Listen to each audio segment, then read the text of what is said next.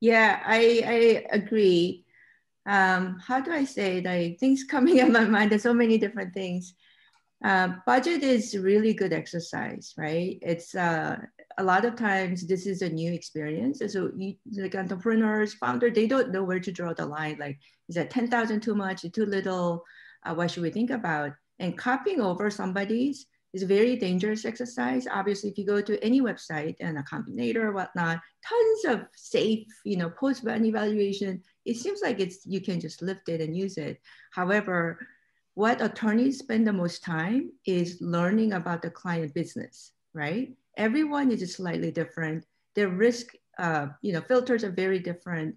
The valves that you need to throttle up and down are all different, right? And how the data is intersected, they're all different. So you pay their time to really learn about your business and strategize. It's almost like a legal strategy, right? Even though it's a very cookie cutter, like a formation documents or safe documents or funding documents or really commercial SaaS licensing documents.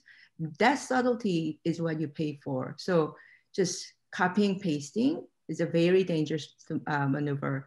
And I can say that I have come across a number of CFOs playing pseudo attorneys as well.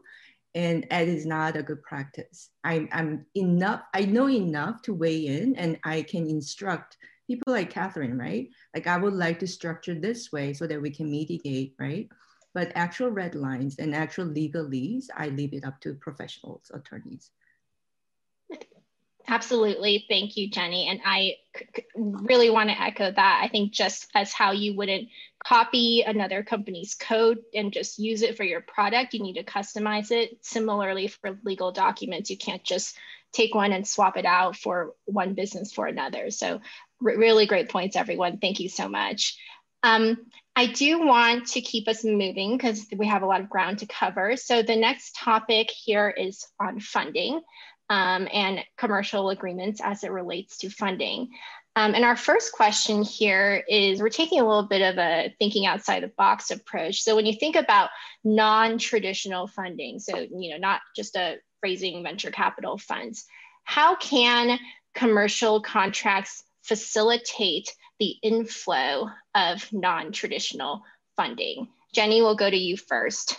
Yeah, can you define non-traditional funding first for everyone?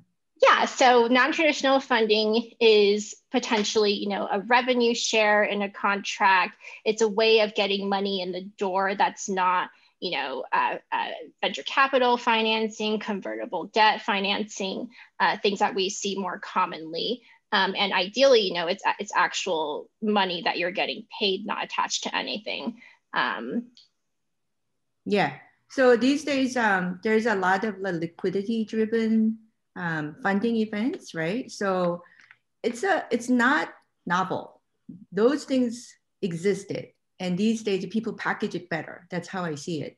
So RevShare, for instance, you are a US, let's say B2B SaaS company, and you have a very predictable revenue streams and collections, right? And why don't you leverage that? Because it is an asset.